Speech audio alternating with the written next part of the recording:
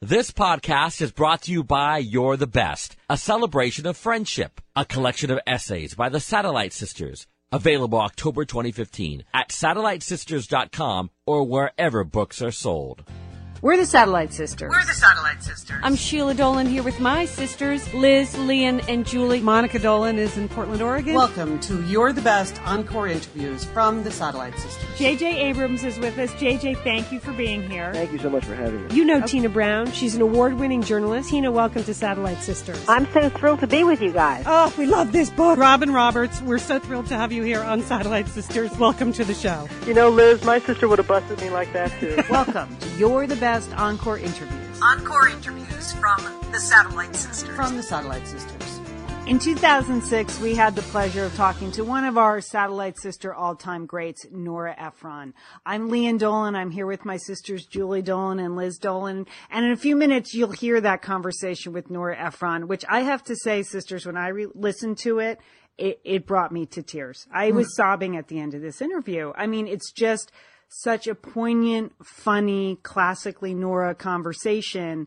And at the time, we didn't know that in a few years we would lose one of the great female writers, American writers of all time. And so just listening to it, I was just stunned by what she says, particularly at the end of the interview about aging and growing old. Stunned. Mm-hmm. Yeah. I think about Nora Ephron way more than you would think. And this is Liz, and this conversation is about aging, and she jokes a lot about maintenance and keeping yourself together and the time and effort that we put into that. Wasn't the title of her book, I Feel Bad About My Neck? Yes. Yes. So that still makes me laugh every single time. Yeah. And at the time, Julie, I got the joke, but I didn't feel the joke. Now I feel it. I feel it in my bones, Nora. I think of you every time I look in the mirror. I feel bad about my neck.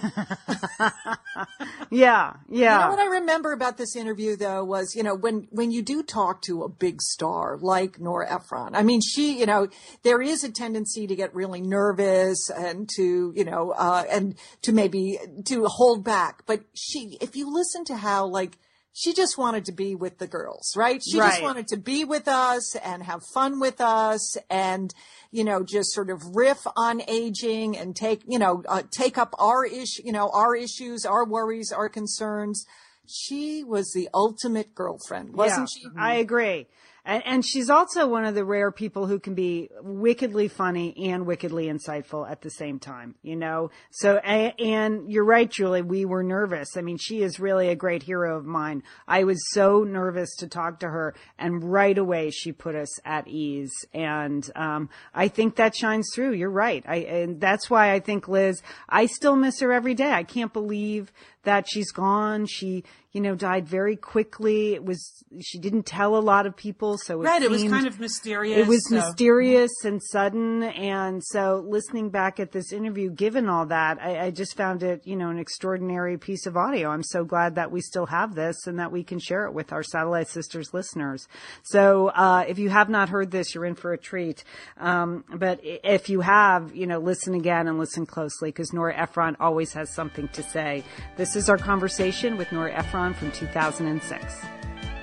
I'm Sheila Dolan here with my sisters, Liz, Leanne, and Julie. And Leanne, I'm so glad Nora Ephron is here because I want to ask her about the new anti-slackening cream that I've been using. And what is slackening?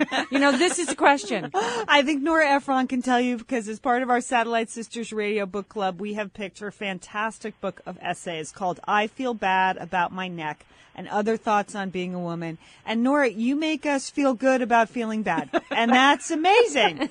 How did the anti-slackening cream work? So far, so good. 48 hours. How do I look, ladies? Oh, well, that's the thing about those creams is that they all work for 48 hours.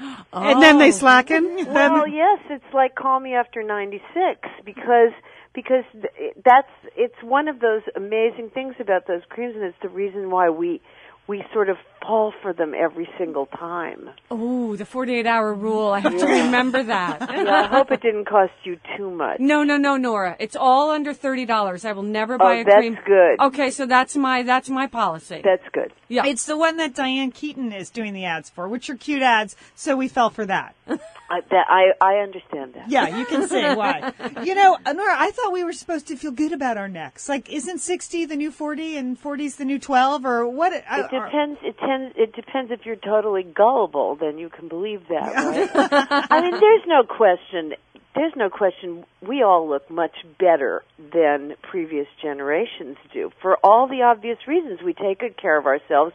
And let's not forget we all dye our hair. Yes. Which is an unbelievable anti-aging thing. And we've discovered all these fantastic things to do, like bangs, which cover, if you let them grow, almost a quarter of your face. Saving The thing about bangs, though, Nora, this is Liz. I was thinking, when you have bangs, it's so obviously an anti-aging strategy that could it possibly have the reverse effect on people where they're thinking, whoa, what is she hiding under those bangs? Maybe, but meanwhile, you don't have to spend any money injecting things into your forehead. That is so true. You know, and the other day I was watching CNN, which is a sort of pioneer in some of these things as far as the anchor women go. And Paula Zahn is now wearing her hair. It's cut right to the collarbone, and she takes each side and puts it under her chin. Mm-hmm. So her hair now works as a turtleneck. And I thought, well, this is good. We could do that. Feeling, you know. Because really one of your big positions is women can never have too many black turtlenecks. Yes, you can't have too many black turtlenecks. But the thing I feel, the reason I wrote this book is that I felt that I was reading so much stuff that had no correspondence whatsoever to the actual emotional experience of being in your 50s and 60s. That so many of these books keep saying things like, life is so great and you're in your prime and you have you know, the greatest sex of your life, and you're going, what? Yeah, we had that book on. We had Gail Sheehy on. We had Gail, and I was like, Gail, I don't want to talk about this. She's crazy. You're just not buying into the power of the postmenopausal woman? Well, I do think that there are things that you are very powerful about. I do think that one knows a whole lot when you get older. Unfortunately, you remember so much less, so it's a kind of wash. But there's no question there are things, if your health is good, that, and that's a big if, and if your friend's health is good, which, you know, I mean, somebody's health isn't going to be good. Right. That's the fact. That's an overriding fact. And so I just don't know. You know, I sort of began mounting up these things and thinking, is somebody going to write about this, about how complicated and confusing it is? So then I did. Well, we're glad it was you, because at least you can make us laugh at it, Nora. Thank you. All right, Nora, this is Leanne. I'm 41, and I know there's... Oh, 41, you are nothing. No, I know. That's why I'm asking you. You have one more year. You have 1 to 2 more years before you catch a bad glimpse of your neck. Okay. That's what I want to know. What should I be appreciating now that maybe I'm not? Everything, from the tips of your toes to the top of your head. Okay. Everything will go. All right. Everything. And by the way, turn around and take a look at your elbows. Okay. Because it may be the last look you ever have at them. It's just, we're very lucky our elbows don't face forward, or we would really be depressed. But I'm not kidding. When I hear those young women go, oh, I'm going to be 30, or oh, I'm going to be 40, I just want to go, you are so lucky. Just look in the mirror, because soon you won't. Soon you will pass a mirror and your right hand will involuntarily fly up to your face to just ward the sight of yourself off.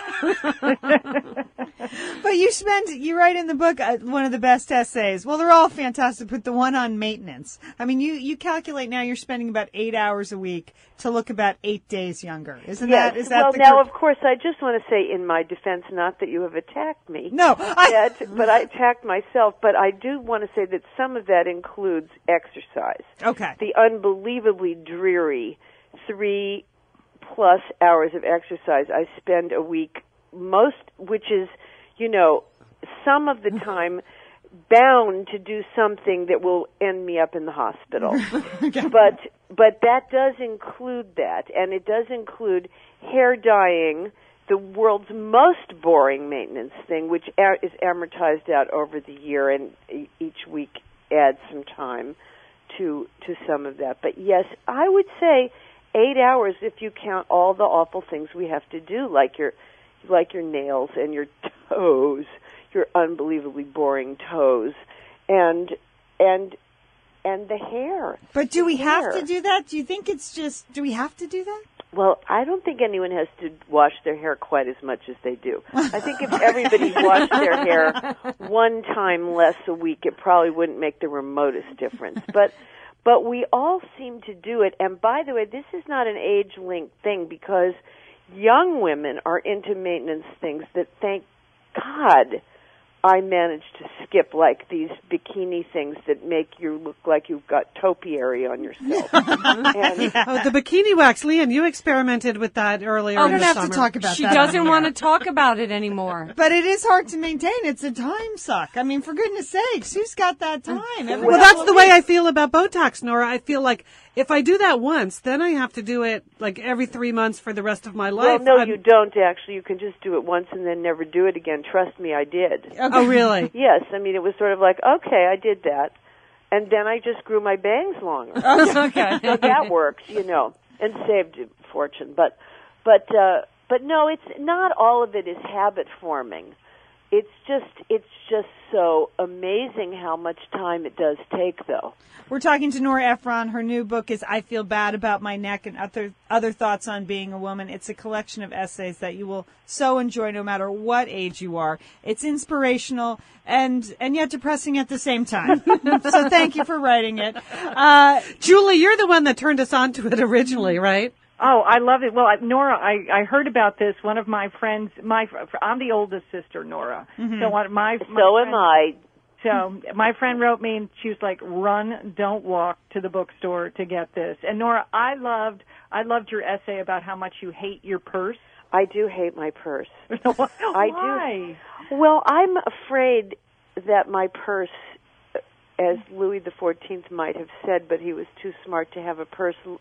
My purse, c'est moi. My purse is a disaster.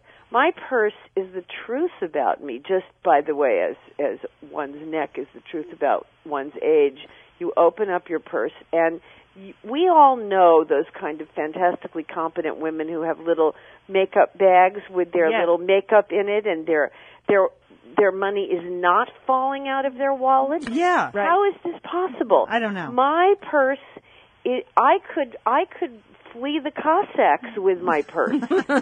I have an old airline snack left over in case I want a piece of... Don't try to go through security with that these days, Nora. Well, you're going to get busted. This would probably get through security because it's solid as a rock. Fossilized. And the other day I discovered a reading lamp in my purse and crumpled Kleenexes that you cannot tell if you've used them or you haven't used them, keys that you don't know what they open, little bits of tobacco, even though you haven't smoked a cigarette since long before you ever bought the purse. Right. That is a mystery. And in the old days, that tampon that managed to fall out of the paper, and is just swimming around like a tadpole, and the lipstick at the top fell off of, so the little bits of lint have fallen on the lipstick. And tobacco. I think you're using my purse, Nora. Well, sounds like my contents. And the stuff that oozed into it, because you forgot to put the top back on it. But the thing is, I hate my purse. I can't find anything in my purse. I get depressed when I open it. And I can't stand also, by the way, this thing, why do purses cost so much? I don't know. Because they're so small. You can buy a couch. Because you can buy a really decent couch for what some women spend on a purse. You're right. I don't understand that. And that's only getting worse. It seems like the expensive purse is the latest thing. It's just got to, we can make it. Let's just agree among ourselves. Let's do it now. Well, I have to tell you, I highly recommend eBay. Buying purses. In fact, even the designer purse that you don't want to spend a lot of money for is very cheap on eBay. You have to be careful because you have to buy it from a vendor who has a lot of previous sales and good recommendations, but that will help slightly. But what about evening bags? They're like the size of a pill box, and they cost $700. Not that I would ever spend that. I just want to say that. Well, we just count on Julie. That's her traditional 40th birthday present. We're talking to Nora Ephron about her book, I Feel Bad About My Neck, but we're compiling quite a list here of things we feel bad about. Or we'll soon feel bad about as the years go on. Yeah, I just feel bad about overall elasticity, Nora, just in general, as a concept. Yes, but you mentioned earlobes. Well, that's Julie. She feels bad about her earlobes. This was a whole new thing to go. I can't wait to get off the phone and look in the mirror. I feel bad about them. And one of the most moving essays, the most moving essay in the book, I think, is Consider the Alternative, where you talk about just the stunning blow of the death of your very dear friend. Nora, you call death the D word because it's all around you, but no one wants to talk about it. Well, I think one of the things I realized is that, I'm not the first person to say this, but it's amazing how limited our imaginations are about certain things. I certainly remember believing that I was going to be the only person who never went through menopause. Right, yeah. Everyone else was, but I just was this thing that was going to recede like the horizon, and I was never going to quite get to it.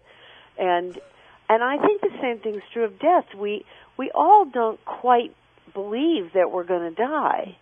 And that, of course, is what happens when you get older and death becomes a sniper, and you have absolutely no idea whether it's going to be you or your close friend or your beloved acquaintance or somebody you just kind of know, but almost not a week passes without one of those kind of lowered conversations where someone says, "Oh, have you heard about so and so?"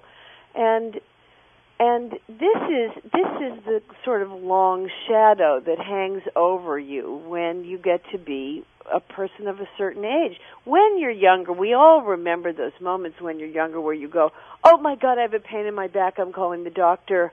It must be," and then you make up whatever cancer you happen to think is somewhere located near this part of your back, which actually you've just pulled a muscle in or something, you know. Right. But the odds change at a certain point. The odds are something is wrong with you, and that is a gigantic change, dealing with illness, and with the fact that life becomes. You have to, I think, look at your life in a way where you say, okay, I have a finite number of years. What does this mean? Now, of course, then you have no idea what it means. I will tell you one of the things it means to me, and this is going to sound so banal, but I don't mean it in a literal way. I mean it almost metaphorically, which is carbohydrates. You're just going to enjoy yourself with the pasta. There's just too much good bread out there. Yeah. And I've spent a long part of my life in the zone. Right. And there is a certain point where you just go, I want that piece of bread. It's going to make me feel fantastic. So, though, it's true. You read all those studies about what you shouldn't be doing, and it seems like, deprivation is the only way to keep yourself going for a long time. And I guess at some point you have to say, I've deprived myself enough. Well, it's very confusing because you don't want to get fat and unhealthy either. Right. But you do want to savor every single day because anything can shut down. Yeah. And it's just dealing with that moment of realizing that you've got to, you can't, I mean, I love denial. Mm-hmm. I was in psychoanalysis or whatever I was in, some voodoo thing. For some process. And a good process for a long time. And I learned to really be that thing called, quote, in touch with my feelings. Mm-hmm. And then I learned that just because I was in touch with my feelings didn't mean I had to sort of focus on them. Denial is not a terrible thing, and you don't want to walk around having a lot of doom and gloom, but you do have to in some way absorb the fact that this could be the day that you get the news. And you want to have used enough bath oil. Nora Ephron, come back to Satellite Sisters anytime. Thanks for listening. You're the best. For more You're the Best Encore interviews or Satellite Sisters podcasts, go to SatelliteSisters.com or iTunes. And don't forget, call your satellite sister. Call your satellite sister. Call your satellite sister.